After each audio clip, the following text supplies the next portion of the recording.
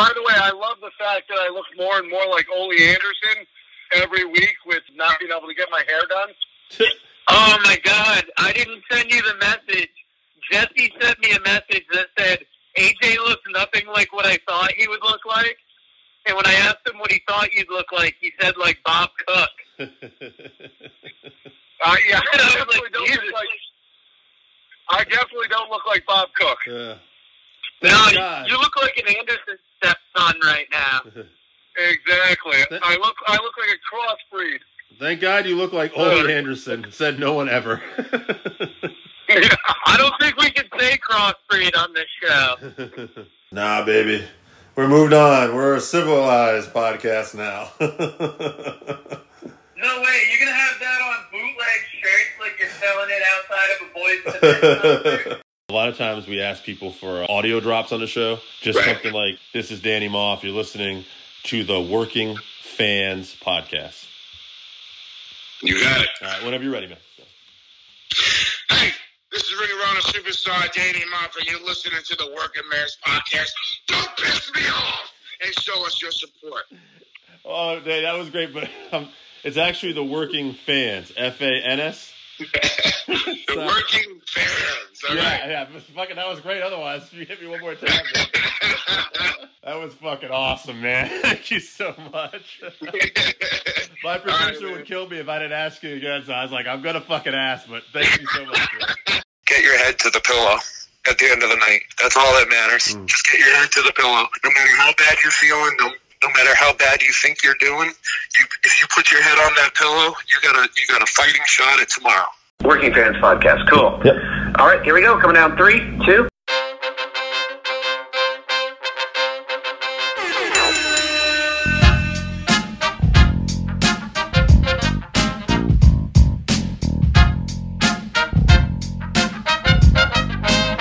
Welcome back for another week of the Working Fans Podcast. This is AJ. I'm the former wrestler. We've got Dave, the ultimate fan, here with us. As we do every week, our producer Joe likes to make us sound good and makes us look way more professional than we actually are. As always, you can find us on Twitter, that's @FansWorking, Facebook, Working Fans Pod. We've got email where you can reach out to us and please contact us to let us know what you think of the podcast and for any ideas that you might have. That's workingfanswrestlingpod@gmail.com. We're on Instagram where you can keep up with us at workingfanswrestling_pod. And then you can now listen to us on all major platforms, including Anchor.fm. We're on Google Podcasts, Spotify, Breaker, Overcast, Pocket Casts, Radio Public, Apple Podcasts, and you can actually check us out on YouTube. Now, it's important when you go onto the Apple Podcasts and YouTube, hit that subscribe button, give us a rating, let us know what you think so you can help us out and we can continue to do what we love and bring you guys in as fans. All right, everybody, it's your boy, the man they call Dave, with producer Joe, and we're going to kick off our discussion this week. I want to talk about something the NWA produced, Carnyland. Now, Joe, you did not see this yet, correct? I did not yet. How was it?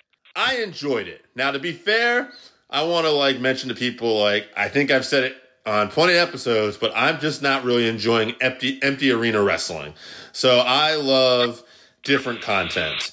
For me right now, the Undertaker Last Ride series has been good. I actually, for AEW, I enjoy their Road 2 series and stuff like that. That's the stuff I've been liking. So, that being said, this was kind of like a variety show. We had a segment where Tim Storm gives us a history lesson on Benjamin Franklin and talks about how Benjamin Franklin had a book. I think it was called Proud to be Flatulent. Basically about farts.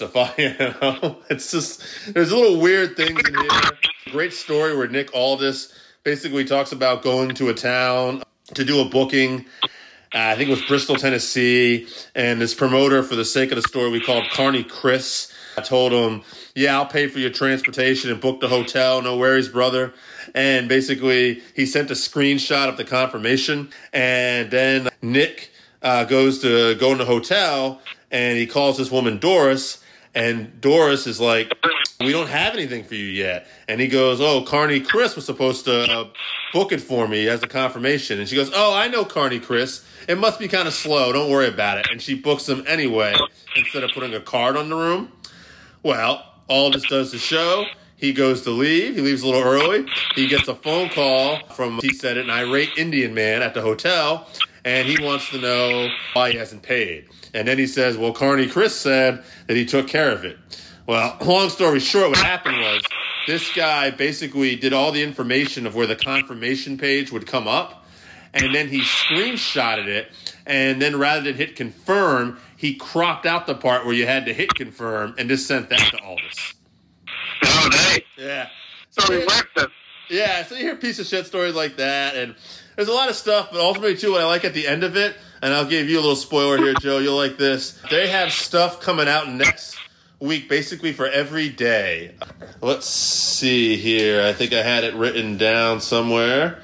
Yes. Monday, it's What's Causing Aldis, where it's basically Nick Aldis and I think Crimson and Thomas Latimer are going to be on the first episode talking about past gimmicks they had that failed. Tuesday will be Carneyland. Wednesday will be Inside the NWA. Thursday will be the Eli Drake Show. And Friday will be NWA Girl Power. So a lot of content coming from NWA. I am ready for that Eli Drake show. Man, I kind of want to see, like, I don't know. I'm a mark for stupid things sometimes, like the news show, like Inside the NWA. Like, I want to see stuff. I'm just so happy that the NWA is giving us something right now, and it's not empty arena shows. And, you know, when we get to the point where we can have fans, I'm so excited. There's also a great promo at the beginning of this where Kofi Kingston, what an asshole. Eddie Kingston talks about the passion he has, and we can't wait to be back in front of the fans, and he talks about legacy. Just Eddie Kingston is the ultimate promo. He's the guy that I was surprised that showed up on NWA, but I'm almost the happiest that he's there because he stands out so much. Yeah, he absolutely does. I'm such a fan of his. Like, when he turns it on and he just cuts an off-the-cuff promo, like, he's one of the best. I wish he had a bigger name overall in the industry. But, yeah, he's great. He's just super. So, let's see. Did you catch the latest Dark Side of the Ring episode last night? I caught it this morning, and I thought it was amazing. Man, I got to tell you, I watched this, and I felt sad and angry. And a peek behind the curtain here, and I'm not knocking this guy if he doesn't make our show, and I don't usually talk about this, but it lends into last night's episode. I got a message from Psycho Sid, and we're talking about getting him on the show. So I got very happy for a minute because I was super excited about that. And then as I went back to watching the show, it did not take long before I was super sad again. I mean, this thing was an emotional roller coaster for me. It was absolutely just horrible having to, like, relive some of this. Owen was, even as a heel, was just such a likable guy to me. I love this guy. 100%. What stood out for you on the show? I think most that Owen married the right lady. Oh, God, that's so true. I thought, But, like, after she died, she just wasn't going to accept the answer. Yeah. She had to go to the point where he died. Yeah. And had to get her children, and is like, you got to look at this shit, too. Right. That almost seems fucked up, but when you see, like, just the character she has and how her children come across, she's an amazing parent and just an amazing person. Yeah. So well spoken, his son, too. Something that stuck out for me was seeing Jim Cornette cry. When Jim Cornette cries, to me, that says, like, wow, like, that's when you know, like, how true. D'Lo Brown looked like it was just devastating for him to relive that day. I just think it speaks volumes what kind of person Owen must have been for this to be so hard for these people that were there that night. I don't know if I call it lucky enough, but I've seen Jim Cornette cry one time before. Yeah. And it was a WrestleMania weekend right after Jim Ross's wife had died. Oh. Me and Scott went down to Orlando, and we bought tickets to the Jim Ross show. And Bruce Pritchard and Jim Cornette were two of his guests. And they both cried on stage, and it was powerful, but it's also tough to see when Cornette, almost the ultimate heel, not according to our 531, Spoiler. but to watch him cry, like, that's a different level of emotion than you've ever seen from him. I was talking to AJ, and he might have a video on YouTube by the time this comes out about it. And, like, for years we wanted Owen Hart to be in the Hall of Fame. But, like, watching this and kind of begun to realize and listening to Martha on Jericho's podcast as well, that, you know, at the end of the day, this family lost a husband and a father. And if they don't want him there, and, you know, like, and here's the thing, too. I don't think for a second Vince wanted Owen dead. I don't think Vince wanted just to save money. But Owen did die on his watch, and it was carelessness. And these people lost a husband and a father because of what happened tonight. So if they don't want him in their Hall of Fame to be dissociated with that company, we should respect their wishes. Oh, 100%. It's one of those things, almost like when a band breaks up, that you want them to get back together, but then you hear their differences, and you're like, nah, dude, I just want you to be happy. And especially for her, when you see the negligence on the part of the company that's putting him up to this stunt, you got to kind of agree with her.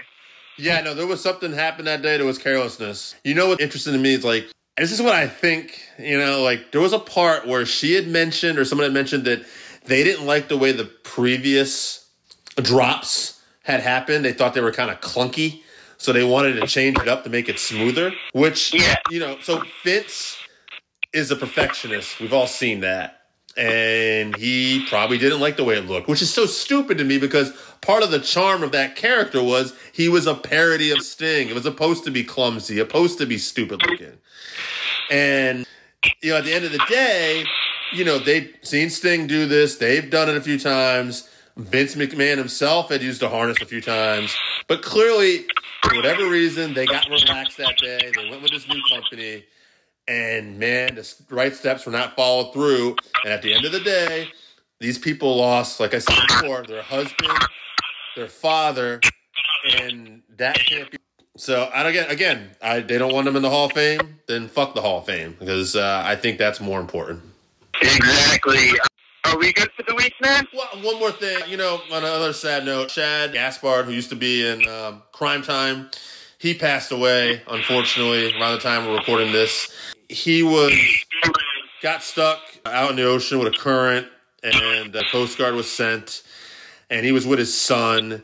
And basically, the last thing this guy did was he managed to hold his son up so they would save his son, and then he got caught in the current, and they didn't find his body until today, I want to say.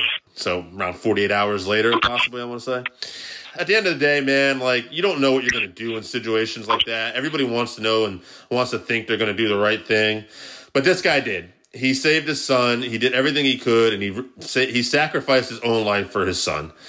And I think that's something more important than ever being a wrestler or whatever your job does. This guy obviously was a stand-up human being, and I just kind of wanted to mention it on the pod. That's all.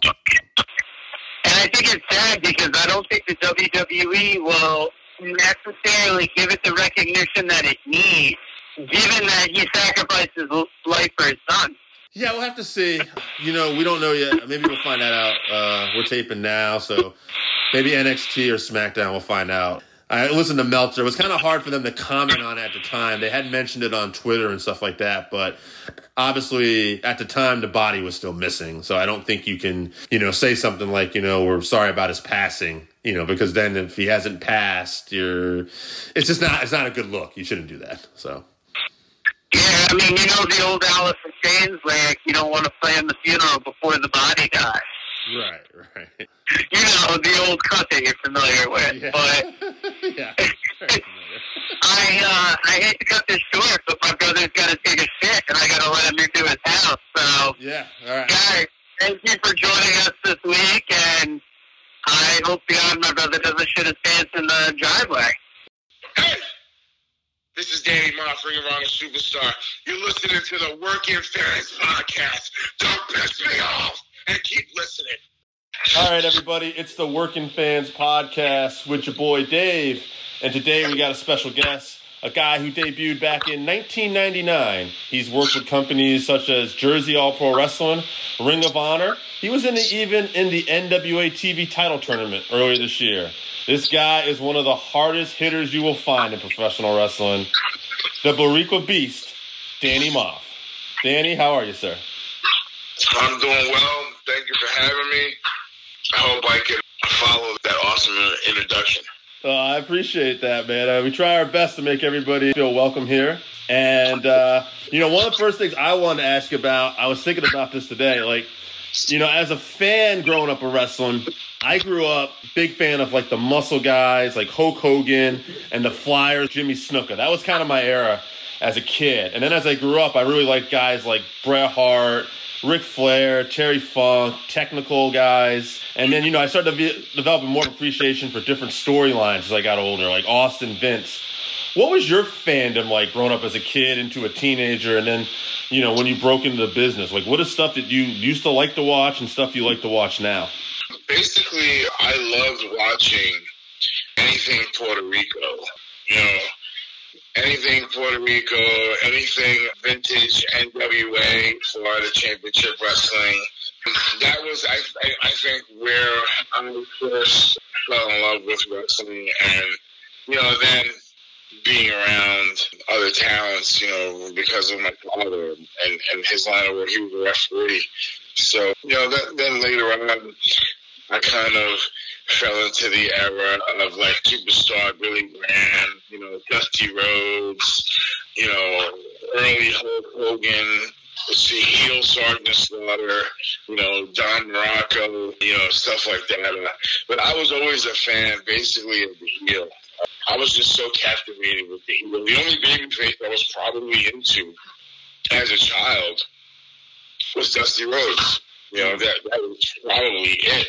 But I was also a fan of the Horsemen, so whenever, Dusty, was getting beat up by the Horsemen, that was like, I was must see TV. But basically, my fandom era, I guess it would have to be like Superstar, Billy Graham, like I said, the later Bob Backlund title run. I always cheered against Bob Backlund. I was probably the only person on my block.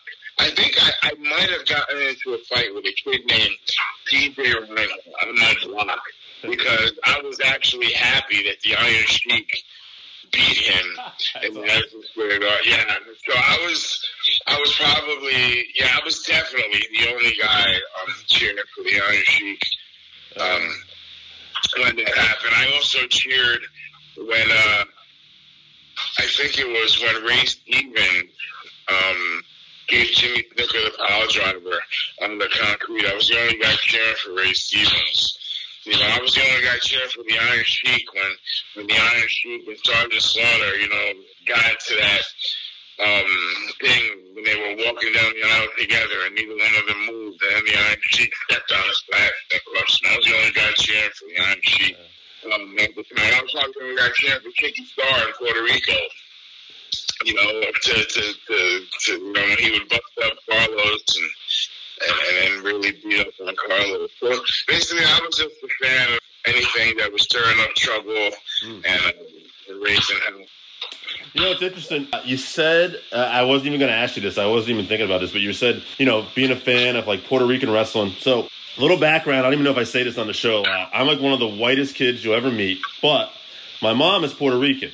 And so my father was in the military. They met in somewhere when he was stationed in Puerto Rico. And early as a kid, I can tell you, part of my fandom was how passionate my mom was, whether it was boxing or pro wrestling, where like my dad would have to like sometimes like shut the TV off, like, okay, Lucy, you're getting a little out of hand here. Like she was insane for whatever was going on the TV. So I was just going to say, I mean, have you wrestled in Puerto Rico ever? Because I've always heard that it was like the craziest, just passionate fan base down there. Well, probably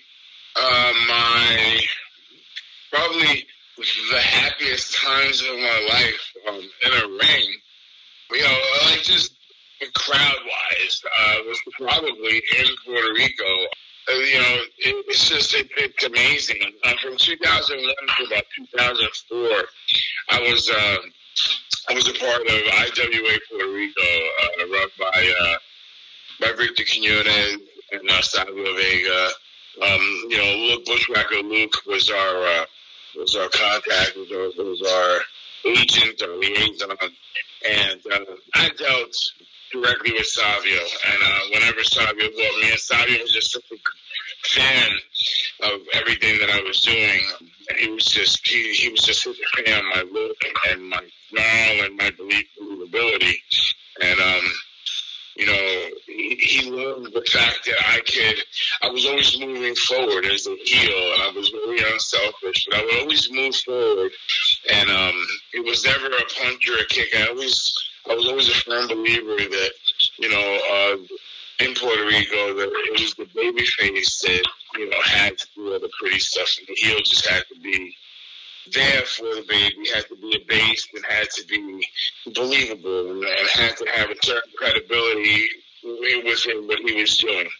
So I was also willing, to just have garbage thrown at me every single night, and that was my goal. My goal was, to actually want these people who, I love my Puerto Rican heritage, but I wanted my own people to want to kick my ass on every single night. And he loved that about me, and so did Bushwhacker Luke. That's why right off the bat, I was brought in. I was working with Ricky Banderas. I was working with Venom Boy Steen. I was working with all their top baby faces. Apollo. I was working with them all. I had a great time, and I learned a lot. It's just, that's probably I believe it's the last territory left. Those fans really, really, really believe. They're very passionate about their wrestling. They're very passionate about cheering. You see people, when that baby face is going through his comeback, you see people jumping up and down, holding on to their heads, and they're really screaming, and just the fandom of how they yell fly every time the baby face hits the heel. It's just amazing. I think any worker needs to experience that really good time, or a tour or two of wrestling out in Puerto Rico. It's really a mind-altering experience, for a wrestler. Yeah, it's a must-do. Back it up a little bit. Now, when you broke into the business, I got it here. You broke in and were trained by Homicide. Who were some of the other people that may have been involved, and how was it breaking into business? When I broke into business, I went to the Jersey Open Wrestling Academy. Ben Frank, Davey, gave me my shot, and gave me a chance. He liked that I was a go-getter. He liked that I was aggressive. I wasn't very big at stature at the time. I wasn't probably very muscular at all. I was probably about 240, 250 pounds, or, just, 5'11" or whatever. I really didn't have, I was just against a solid body. I really didn't. I didn't stand out much. I really wasn't into weightlifting as much, or if I was weightlifting at the time, I really didn't know what I was doing like I do now. He liked that I was a go-getter. He liked that I was aggressive, and he liked that I kind of already had an idea of what I wanted to do, because I was raised not too far from the wrestling ring. My father was a referee / promoter, to the later 70s, early 80s. So I started training at the Jersey Open Wrestling Academy, and that's where I met Magic. Andrew Morgan, his wrestling name is Magic, and he kind of got me started. Make a long story short, the New York crew, rolled into the Jersey Open Wrestling Academy one day, and they were just talking to Frank about whatever they were doing on shows and stuff, and Homicide told me, and and he's like, I like him. I like that he's aggressive. I like what he's doing. Let me take him.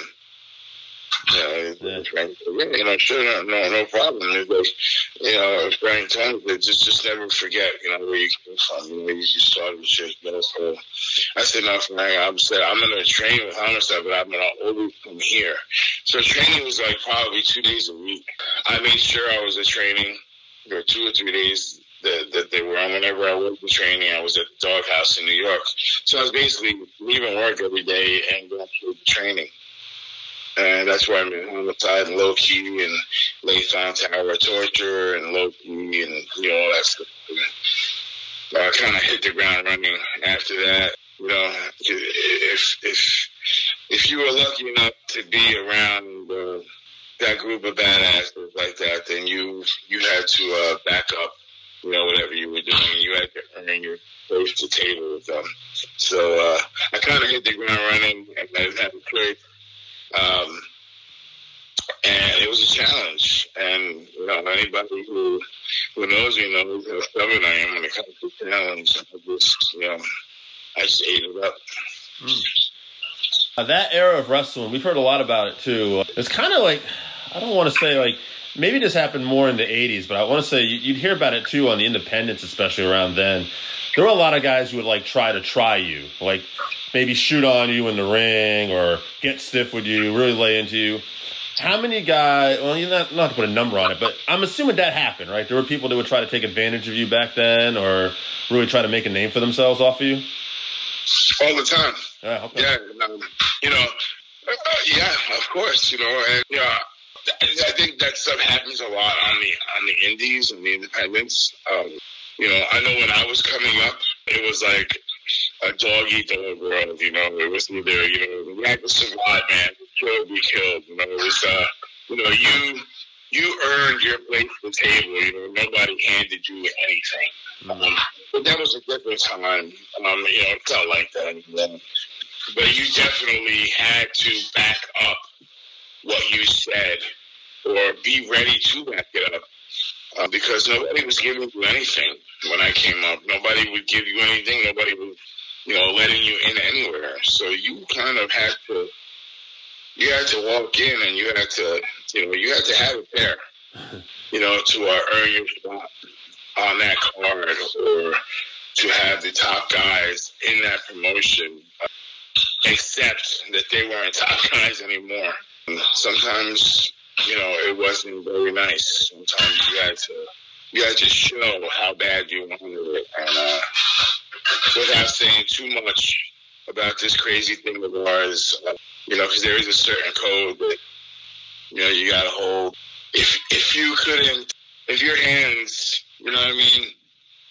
Listen, you better be able to back up, you know, what you said or what you stood for. That's all I can really say about that. Yeah, that's understood. I get that.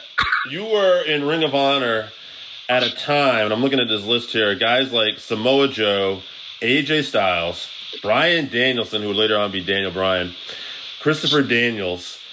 Did you know when you're in that time period just like how stacked that locker was, like how big, you know, all that talent? Were you aware already, like, oh my God, like this is just an incredible amount of talent in one roster right now?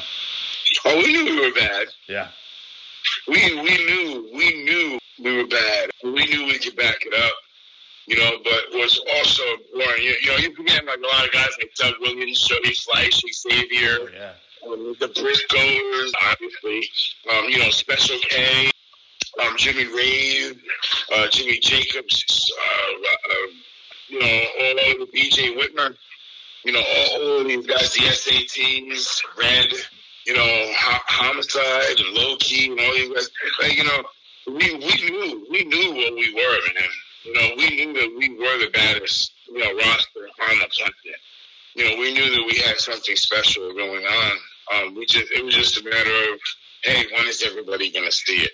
You know, we knew, man. We knew that at the time, you know, we knew the talent that we had in that locker room. But, you know, the WWE also had, you know, The Rock, had Stone Cold. You know, they had the Attitude Era and, you know, the Ruthless Aggression Era. And it was just, you were dealing with a whole totally different, you know, animal on a totally different scale.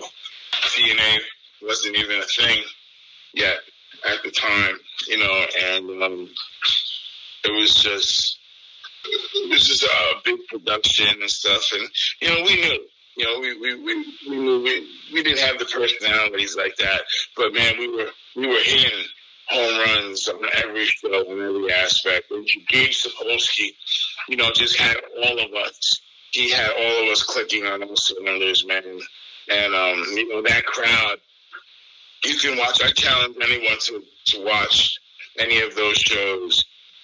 You could tell me we were just a bunch of young savages that were very hungry, that were very eager, and we wanted to let the world know, what was going on with the Ring of Honor. We wanted to let everybody know what the code was, what the code of honor was. And we were just, I don't know, it's like, the best way you can describe it is like Rocky, when Apollo had talked to Rocky and, talked from the eye of the tiger. That's exactly what we had, man. It was just, we were just a badass locker room, man, and we knew it. I love that movie. Yeah. So, but I would imagine, okay, people got to know you're a badass. They got to know you're not one to be messed with. But equally important, I got to imagine, too, you do want to get along with the locker room to a certain point, right? It's almost like any kind of workforce getting along with your coworkers. You can't just, you can't just hate everyone. 1,000%. Right. There is no better feeling, and there's no stronger love than I think, other than your children, love for your children, and a bond between parent and child. But man, when you have the respect of your own peers, that is something that's unfathomable. You can't compare that to many other things. Yeah, but there's a ton of love between the boys. But sometimes, things get a little heated, man. There's a lot of testosterone in a lot of these rings, and there's people with different agendas, and sometimes, personalities clash, and sometimes things get a little, they tend to go a little left. Some guys, will crumble. Some guys will rise to the occasion, and some guys will say, hey, I'm in a fight. Some guys fight, and it's just not a question of, hey, well, I'm not going to fight that guy because I knew I was going to get my ass kicked. No, man. I'm going to fight regardless. Either you're going to get exhausted trying to kick my ass, or I'm going to kick your ass. It's not like, hey, I knew I was going to get my ass kicked, so there's no way I was going to mess with that guy. No. I'm not going to go out of my way to mess with anybody. But I'm not backing down either. So you got to kind of be a man's man in this business. There's a lot of respect in the business. It's just, some guys. There's a lot of tough guys out there. There's a lot of guys around. Nowadays, there's a lot of people that have different skills. There could be a guy that's 150 or 160. That can knock the hell out of a guy who's 280. Because, that guy who's 150 or 160 could probably be, an MMA guy. Right. So that's a complete badass. And you don't know it. Because he looks like, the guy behind the register at Walmart, which is nothing against anybody behind the register, or who look like an Uber driver, or look like a cab driver, or a bartender or something. Nothing against that, but, when you think about a professional wrestler, you think of a machine, a guy that looks like Hogan, or a guy that looks like Braun Strowman, or The Rock. You don't really look at guys like Finn Balor, or a guy like Conor McGregor, or a guy like the size of Pat Buck. Right. But I just feel like there's certain people, that, you don't have to be the bigger guy anymore. A guy who's 170 could easily smoke a guy who's 240. And I don't care what anybody says. Now, you watch enough MMA after a while, and I'll just pick this guy as an example. You watch a Jose Aldo kick who's at 145, and you could have a bunch of 200-pounders in the room with you who aren't fighters. They're going to go, I don't ever want to be kicked by that guy, ever. Like, he'll yeah, man. Absolutely. I don't know if... I remember watching the UFC, the very first UFC, okay? Yep. And there was a guy, I don't remember his name.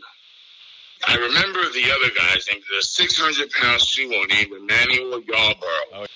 And this other guy couldn't have been more than probably 188 pounds. But he hit this guy. He hit this sumo guy, Manuel Yobo, so hard that he broke his hand.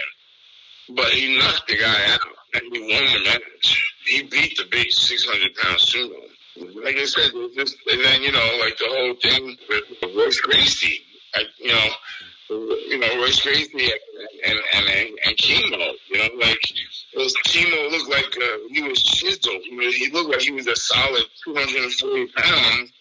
And here's, Royce Gracie, who's probably 175 pounds, and he doesn't have any muscle on him. He's just throwing up there in a gi, but he jujitsu'd the shit out of him, and he beat his ass. Yeah. And that's how it goes. You have to respect every man, no matter what size or, whatever they look like nowadays. You gotta be mindful of what you can do, man. If you ain't got hands, just shut the hell up. Right, just do the job then. You took some time off for a while, maybe about 5 years. What prompted you to retire at that particular time in your career and your life? It was time, man. I needed some change. My body needed a break. When you're young, and sometimes you think you have a lot of things figured out, and you make a lot of stupid mistakes, and that on top, I just needed a break, man. My body was banged up. I really needed a break, and it was time. And when it was time for me to come back, I missed it enough to where it was time for me to come back, and I missed it, and I was healthy, and I felt good again. I believe I came back better than before, better than what I was before. To use go back to MMA for a second, use kind of an analogy. Robbie Lawler, who'd been fighting since he was like 18, but he made his career resurgence in the UFC, like later on in his career. And he ended up being the welterweight champion, for people who don't know. And he credited that for a lot of years he took off aspiring. He had rested his body. Do you think taking that time off helped you to be able to perform at the level you perform now, at that high level still, and be able to take bumps right now still? I think the time off made me, of course, it helps anybody physically. Yeah. But absolutely, 1,000,000%. I believe, it made me, I came back smarter. I came back refreshed. I did a lot of studying. I watched a lot of wrestling. I analyzed a lot of wrestling. But definitely the time off helps. The time off helps anyone. Time off helps anyone, but it's also the kiss with death for a lot of people. Sometimes, time off is a wrestler's, number one enemy. There's no bigger enemy, than time off. Sometimes, in a lot of cases. Yeah. Then in a lot of cases, sometimes guys need a break. I mean, look at Shawn Michaels. Right. Shawn Michaels been away for what? I don't know how many years. Yeah, about 4 or 5 years. Yeah. And he came back better. He came back with a different mindset. He came back. He had to detach himself. I believe, from the business. Even though he watched still from afar, but he had to reanalyze things, and he came back so much smarter. He came back so much better. And it's hard to believe how a guy like that can come back better. Yeah, I remember that match he came back to with Triple H. It was one of the SummerSlams. I want to think 2004. And I thought the same thing as a fan. As a fan, you hear everything with the back, and you see him, and it's like, oh my God, how is this guy doing this? Just amazing. Now you come back into the business. Now when you take 5 years off, how do you just enter back into business? Do you call a promoter? How does that work? Actually, Frank and I had known somebody mutually. This person saw Frank. Frank said, "Hey, tell this fucking guy to call me." Because Frank had moved out of Bayonne. He had moved down to South Jersey, and I was still in Bayonne. But Frank had seen this person. The person gave me a message. So a few days later, I called Frank. I'll never forget it. It was a Friday night, and I gave him a phone call. And he said to me, he said, "I don't want to know one thing. I don't want to hear one word. I don't want to know anything." All I want to know is, are you ready to come back? And that was it, man. It was like, and that was it. It's kind of like when you wake up, when Rocky woke up out of, you know, it felt like when in Rocky, you know, his wife, you know, woke up out of the coma in Rocky 2. Yeah. And she said to Rocky, fight.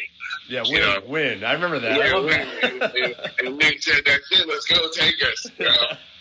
That is such a great line. You know, you make it back to Ring of Honor eventually, which I'm sure is great. One thing I'm curious about, like, I remember seeing you earlier this year in the NWA TV title tournament as a guy who was a big fan of Dusty Rhodes and some of that era. Was that just super cool? Like, was there a part of you, like, the fan to be in the TV title tournament for the NWA? Man, that was so cool that, you know, Ring of Honor chose me to represent them. Yeah. In the tag time, the television title tournament. Yeah. It was just such incredible, you know, walking into that studio and just being in an NWA ring, you know, under NWA banner, you know, the setup and just seeing the television title from afar, you know, it was awesome. You know, it really was. Like, you know, for anybody to tell you that it wasn't awesome, you know, they're full of shit. It really was awesome. Yeah, I did the whole thing with a smile on my face. It was great. I got to meet a lot of really awesome people. I got to, you know, I really can't put it into words, man. It was a real cool thing, you know, and I'm really happy. I'm really, really happy I got the opportunity to do that. That's awesome. Nowadays, we're all pretty much on lockdown, trying to do our thing, and, you know, some of us have jobs that we can still work, but obviously there's not as much to do right now. What are you doing to keep busy? What are you up to? Not too many people can say too much nowadays because you don't want to get anybody in trouble. Mm-hmm. You don't want to give anybody you don't want people getting fined or people getting, you know, in trouble anyway. But I'm doing the best that I can, you know, to stay in shape. Obviously, you know, the closings of all the major gyms, you know, in the country was a big hit to a lot of guys. And hey, if you don't have weights, you know, you're kind of, you know, you're in a bind. You know, I mean, when the pandemic hit, that's the first thing that a lot of people did was they went out and they bought weights. So, you know, weights then became extremely overpriced. You know, I'm a weightlifter, man. I'm not like you know, and I'm not knocking yoga. I'm not knocking the whole abs thing and everything. You know what I mean? I've never had an ab. I have a beer belly I have a beer keg for a belly, you know, but, you know, I feel like I'm well conditioned. I am what I am. You know, I'm a weightlifter to the death. I love pumping iron. I love being in the gym. I love the grunt. I love the sweat. I love the cursing. I love the pain. You know, I love being uncomfortable. I think that's one of my strong suits. I'm very comfortable being uncomfortable. And, you know, I think you need that to be successful and to fight through pain, because without being uncomfortable, once pain comes knocking on your door, you know, you're going to get into the fetal position and you're going to give in. So, you know, you got to find different ways to train and to do stuff. You know, I have a personal trainer. He happened to be one of my students at WrestlePro. And I talked to him, and he said, yeah, man. He said, I would love to train. I said, well, what are you looking to do? I said, well, I'm looking to become more explosive. And I'm looking for, you know, some explosiveness in me. And I'm really looking to, I just want you to beat my butt until, I said, just try to break me. Yeah. Try to break me, because I promise you I'm not gonna give in. And that's what we're doing. That's our understanding, you know. And he literally tries to kick my ass every single training session that we have at his studio. And I won't give in. You know, I won't stop. I won't give up. And that's kind of, you know, what I wanted to accomplish and what I wanted to do. I'm doing a ton of things that I could never do my entire life. And at the same time, I'm also doing things that I only did in high school when I was a football player. I'm in high school. So now a few years later, I'm a lot older, and I'm doing a lot of these things that I never knew I could do. And I feel like I'm one of the hardest workers in the room, and I'm going to try to outwork everyone, and I think that's what we should all do. Yeah. As individuals, we should all be trying to, work our hardest during this pandemic to try to come back in some sort of respectable ring shape, and Steve Mack, my former partner, used to ask me when I would get in the car when we would get ready to go, says, well, how you feeling today, old man? And I was saying in perfect fighting conditions. And he knew if I said that, man, I was ready to kick ass. I was ready to go. And we were going to kill it. So right now, goddammit, I'm in perfect fighting condition. And I'm ready to go. And I'm ready to kick anybody's ass. I'll kick your ass, too, if you want to go. I am all set with that, man. I stay in my lane. But I was just kidding, man. No, I know.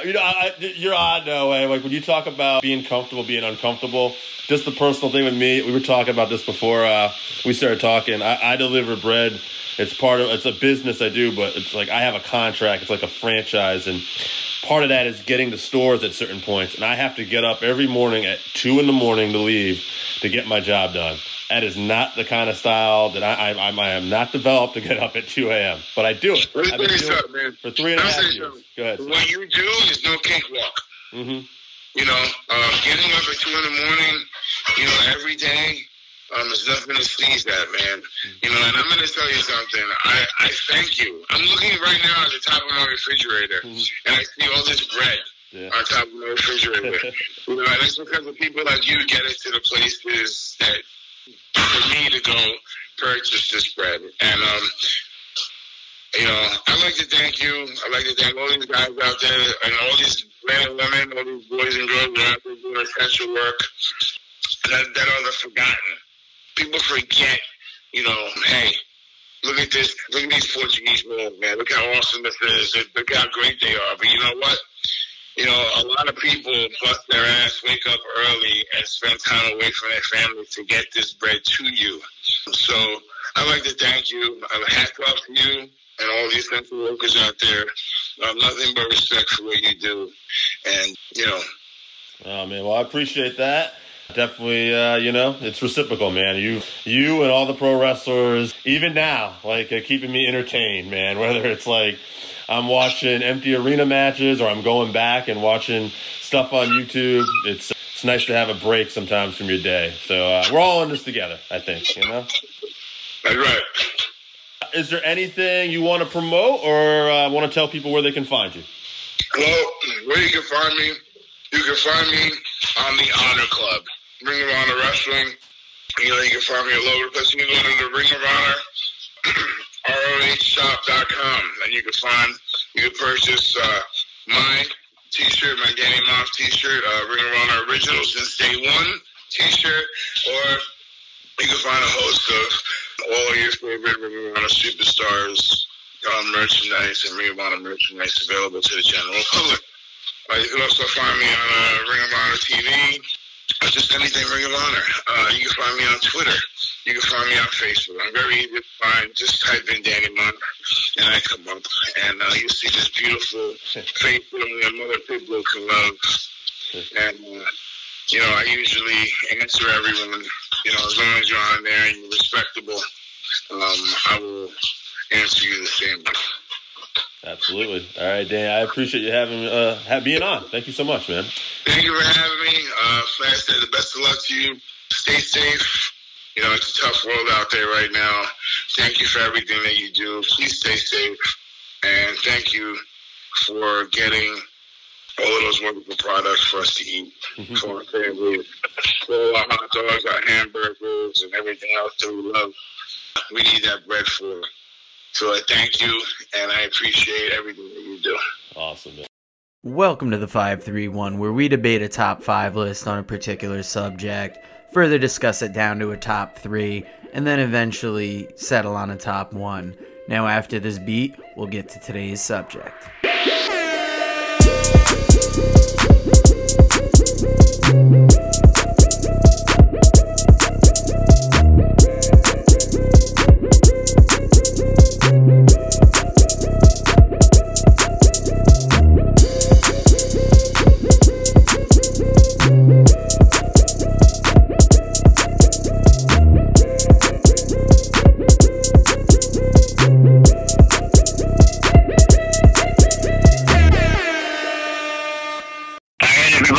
To the 531, and this week we are talking top heel. And we got the top beauty face of our fan base, Randy Osgood. He's got Ric Flair, Chris Jericho, JBL, Roddy Piper, and Mr. Perfect. Man, the one who sticks out for me there is JBL, because JBL was really a good shit heel. Don't get me wrong, there's a lot of legends in there that I think we're going to see multiple times on this list. But JBL is one of those guys I think that goes unnoticed. And I really liked that Randy included him on the list. Definitely a good choice. Unnoticed? Did you read Justin Roberts' book? You sound like kind of a cunt. I didn't say the real life John wasn't known for being an asshole. I'm just saying, in the line of being all-time great heels in the wrestling business, maybe he's a little underrated. Mr. Perfect stuck out for me because he kind of hits that Ric Flair thing where, like, when I was young, I realized what it was about him that irked me. Okay. But there was just too much likable to kind of go against that. What do you think? He was the original cool heel, I would argue. We're in a little bit of an age gap here. I definitely liked Perfect, but I also was already at heels in my life. Mr. Wonderful was the first, like, cool heel for me. I thought you were going to say Vern Gagne. Vern Gagne can't. No, I'm not saying Vern Gagne. I know we want to pop AJ every week, but I'll leave that to Randy. I'm all set. No, I definitely I can see your point, but to me, Mr. Perfect goes without saying he's one of the best heels. I guess I just have him on that pedestal already. Now, AJ gave us a list. Right. He had the original Sheik, Andy Kaufman, Tully Blanchard, Gino Hernandez, and King Corbin. Yeah, so, okay. Now, I've seen all these lists already. I don't remember all of them. King Payne, brother, King Payne. I just want to point this out. We haven't rehearsed anything, and my memory's shit. But I remember King Corbin, and that one stuck out to me, because we're not going to see that on anybody's list. That being said, I talked to AJ, and he says he feels he's one of the true heels out there right now. So I guess the thing is, does he have that go-away heat? You just don't want to see this motherfucker on your TV? Or is it like he's a legit bad heel? I guess he's a... That was about to be my question, because he has portrayed a heel, but the position is so garbage. Mm-hmm. The dog food shit, you can get the fuck out of here with that. Yeah. Like, I think there's been enough bad creative to really hurt that as a being a true heel. They, in storyline, had the McMahons come out and blame the ratings on him at one point.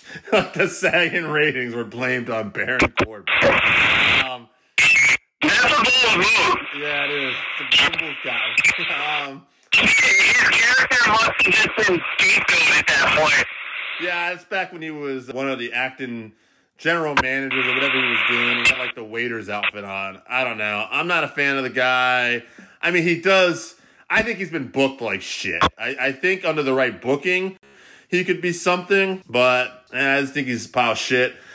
Sorry, Baron, I don't know you personally. Maybe that's a bit stiff, but I'm not a fan. The best move they made was shaving his hair, but other than that, he's been total face. Like, if you hear about behind the scenes, he's argued against concussion protocol. And just kind of been that anti-establishment person that WWE almost needs. Hats off to AJ for putting Andy Kaufman on the list, though. That's a good heel that we won't hear about often. Got a lot of heat in the Memphis territory back in the day, so. He's not on my list, but he played the heel perfectly. He did. Yeah. So shout out to AJ for that pick, Andy Kaufman. That's who stuck out to me as a. I know, for once his list didn't feel like he was bullshitting us or like hitting Google too hard.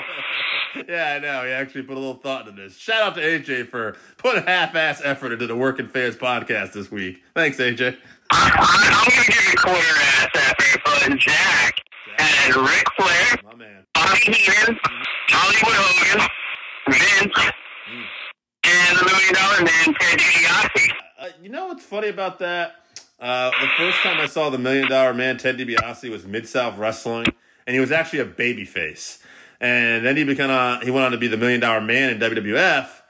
And come to find out, he was a heel most of his career. I just happened to see him first as a babyface. So I always liked Ted DiBiase, but he is probably one of the all-time great heels who belongs on that list. And that's one thing I want to get into is the perception that the WWE has put out there of professional wrestling to kind of get some people's careers a little muddy. It just gets people's careers a little muddy, you know, like they might be a heel one place, and then when they come to the WWE, they're a face, or they're a heel in one place, then they come to the WWE, and they're a different heel.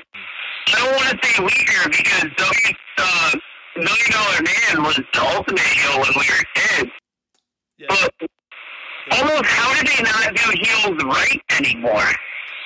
Yeah, that's a good question. I mean, when you talk about, like, changing characters, one of the top of mine was that same Mid-South territory.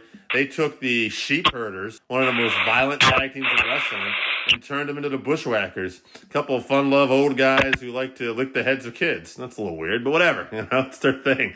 At the end of the day, WWE has always done this. They always had to put a slant on things, their own, way of doing things. But for whatever reason, yes, they have really lost their way of building good heels right now. Talking about slants, let's talk about their Japanese wrestlers. Now, Jake has a list. He's got Vincent Kennedy McMahon, Roddy Piper, Ric Flair, Rick Rude. Now, with the first list, he had a tie between Mr. Perfect and Minoru Suzuki. Yes. But he settled on Ted DiBiase and Minoru Suzuki. Well, I guess to prove your point, Perfect might have been the kind of the cool heel there, and Ted DiBiase was more, the villainous heel in his eyes. And, Would you argue, though, that if you watch Mid-South, DiBiase almost might have been a cool heel from that version of it? Sure. Yeah, he definitely had the makings of a cool heel. He ended up being a larger-than-life character heel, so there's that. I don't know. I mean, at the end of the day, Ted DiBiase was so talented, it didn't really matter to me. Like, he was probably going to get over whatever he did. He was just that good. Yeah, that's one thing that stuck with him throughout the years. Now, like Flynn gave us a list, he's got Ric Flair, Kevin Sullivan, Vader, Roddy Piper, and the Iron Sheik. Yeah, what's interesting is that how many, lists that Ric Flair is going to make on this. Because, man, he is a great heel, but also he's just one of the most beloved people in the business, right? Yeah, but how did Kevin Sullivan not make more lists? Yeah, that's true. I mean, I left him off of mine, and I don't know why. Maybe it's because he's too short, and I just forgot about him. But I don't know. He is a villainous heel, yes. I mean, AJ had the... And he had the original face gimmick that people to this day are almost convinced that he was involved in Benoit's downfall. Yeah. There was something with... Oh, yeah. It was on one of the Dark Side things. Or the death of Gino Hernandez. People were actually calling to investigate to see if it was Chris Adams. And that's something about that time in wrestling where it's almost like the suspension of disbelief was so big that people would think that your rival might actually have a part in your death. Well, that's what I was arguing last week on the show, that I mean, like when you talk about these empty arena eras and why they're not doing as well, is because I believe it's more about the performance now. But if you had an era like that where people just bought into everything, man, they wouldn't care about empty arenas because they'd be on the edge of the seat as who's going to win and who's going to lose this match and what's going to happen to my hero. It's not really the case anymore. Exactly. Now, South Voluntown's got a list. You've got Jim Cornette, Vince McMahon, Eric Bischoff, Ric Flair, and WWE's creative team. The true shoot heels in all of the business. Now, I would argue it's probably less the creative team and more just the head of the creative team, McMahon, for what he chooses or chooses not to let through. I mean, at the end of the day, he is ultimately going to be responsible for everything that happens in that promotion. So the good, the bad, it all has to kind of weigh on him. But yeah, I mean, the system is just fucked up. The fact that we've gotten away from the fact that if you look at like a lot of things like people would talk about, don't play wrestler, be a wrestler. And I feel like in that WWE environment, that's almost impossible to do because everything's so rehearsed. And that's part of what makes the program so difficult to watch. And it's one of the reasons why NXT, I think, did better. Because, you know, it wasn't directly under Vince's watch. It was more a heavy bit. It struggles a little bit now in the empty arena era because you need entertainment content too. But, you know, that's something I think WWE Creative has caused a problem. Yeah, it's really tough because WWE now has almost become like the Kleenex or the Q-tip of wrestling, where it's the brand name associated with the product. And what WWE is currently putting out almost hurts the name of pro wrestling, not 100%, but a little bit in the perception of what it is. You can get quality pro wrestling out there that's not necessarily sports entertainment. But on the flip side, you can get good sports entertainment from AEW that's not on like the garbage end of WWE currently.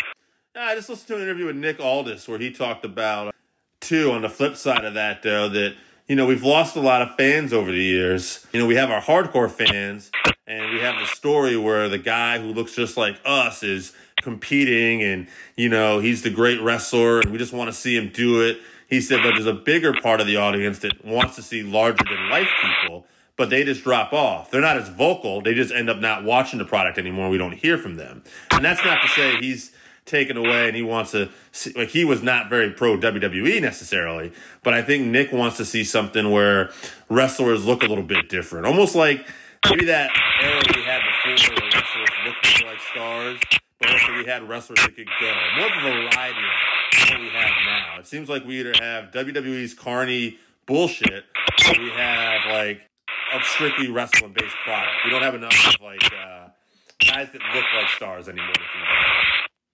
Yeah, that's true. Now, my list, I've got Ric Flair, Jake the Snake Roberts, which I'm surprised he didn't make more lists, Vince.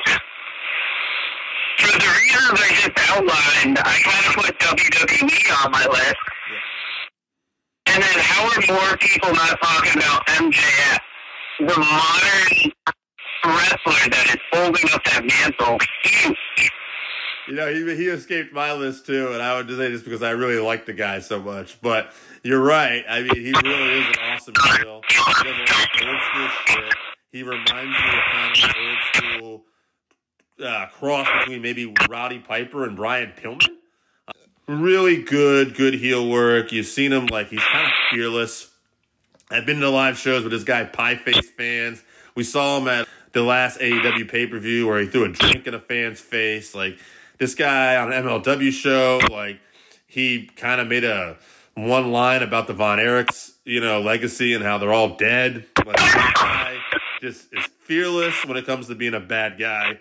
And he's ultimately so good. I think a lot of us just appreciate and like him, and we forget that, yeah, he's also one of the best heels in the business. And what's important is he's playing a heel in a time where it's maybe not necessarily accessible to, like, not a lot of people play that straight heel. Yeah, you know, everybody kind of wants to play that cool heel. Yeah, no, he's very good at what he does. Excuse me, he stays committed to it, and I have a lot of respect for what he pulls off. I'm a big fan of him, and I guess that's why I didn't think about him as a heel, but he is. Yeah, he's probably the best heel out there right now, and the best heel out there in the last few years. Yeah, no, I think the only list we got left is yours. Who do you got on your list this week, Dave? I put down Nature Boy Ric Flair because at the end of the day, this guy personified being a heel. He was better than you. To quote MJF, he had the money, he had the women, he flaunted it, put it in your face. Speaking of, having the women, Rick Rude was another one to me. Like, I just hated this guy growing up. He was nothing really likable about him. Bobby Heenan, who was really entertaining heel, but also, like, really good and involved in some of the most infamous storylines, like against Hulk Hogan at the time. So I tend to think of Bobby. Jerry the King Lawler. I hated Jerry growing up as a kid. I didn't find anything about him redeemable. And same can be said about the last guy on my list, Mr. Jim Cornette, who is still pretty much still the death. Gets my last vote. I'm almost ashamed that I didn't have him on my list because he's one of those guys that really champions the cause of a heel in wrestling. Now that we've gotten all our lists in, we've got quite a variety. Who moves on at this point? Who are some of the top vote getters? You keeping a count here? I have not kept count, but Ric Flair has popped up most often. Vince is on there. Rick Rude has a couple votes. WWE in some degree. Mm-hmm. So obviously Flair's got to move on. Flair, I would say. I mean, Flair, Rude, and Vince look like the top mover on that I can see. Yeah, Flair, Rude, and Vince. We'll get them onto the top three. Okay. So between these three, Rude's got to be the first to go, right? I'm thinking here. It's how we want to judge this. Okay, so if it's who's the bigger star and bigger names in the business, that's clearly Vince and Flair. But I would argue bigger heel, and I would think Flair did it for so long. Right. And then Vince has done it intentionally or unintentionally for 40-something years. I mean, listen to Gary Capetta's interview from last week. Well, again, we're kind of mixing in shoot versus storyline here. Vince is a shoot heel for a lot of people. I will say this, though, and just to play a little counter argument here, I remember some great Ric Flair babyface runs. I remember Vince being a babyface run. Man, I don't remember Rick Rude playing babyface. I think he had a couple times where he was close, but I don't think it ever happened. All right, so who was less of a heel between Flair and Vince? Less of a heel? Damn. Yeah, who would you advance over the other? Okay, as an all-time great performer, it's Nature Boy Ric Flair. But as a heel? Fuck, man, I love Ric Flair. I don't love Vince, man. Yeah, I was going to say, Flair almost has too many redeeming qualities, especially the fact that he'll cry almost on the drop of a dime. Yeah, Flair loves the business. He's passionate. He's one of us in that regard. I can only think of a couple times I've seen Vince cry. All right, so we got Flair versus Vince. I think it's pretty obvious who moves on, right? It's got to be Vince. It's got to be. Yeah, at the end of the day, it's got to be. Vince is that ultimate heel. Even though he's had a few runs as babyface at times, and I think there is a portion of us that all still respect the fact what this guy has done for the business on a whole. Maybe not what he's doing now, but as a whole, what he's brought us to. But at the end of the day, yeah, he's just the easier to hate, isn't he?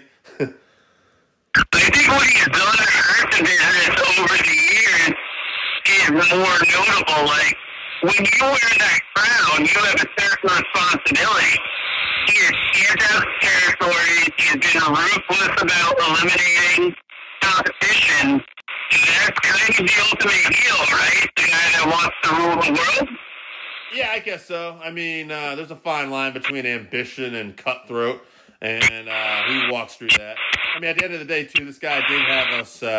He's brought wrestling to a place where it's never been. I mean, the ratings in the ratings in the golden era with Hulk Hogan. Obviously, there was a great team behind it.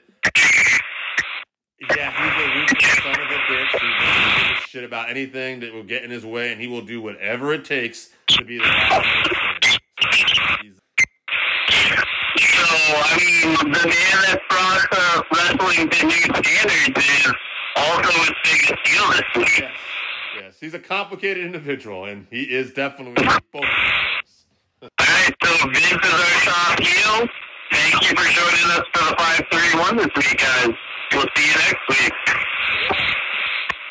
All right, so that wraps us up for this week. Thank you again for listening to the Working Fans Podcast. So as always, you can find us on Twitter at FansWorking. Our Facebook page is Working Fans Wrestling Pod. We have email where you can reach out to us and let us know what you think also. That's workingfanswrestlingpod@gmail.com. Follow us on Instagram, workingfanswrestling_pod. And then as always, please continue to listen to us on Anchor.fm, Google Podcasts, Spotify, Breaker, Overcast, Pocket Cast, Radio Public, all your major platforms. If you're following us on Apple Podcasts, which we are also on now, and YouTube, please make sure you subscribe and give us a 5-star rating. It helps us bring you these podcasts where we get to talk to you and talk with you every week.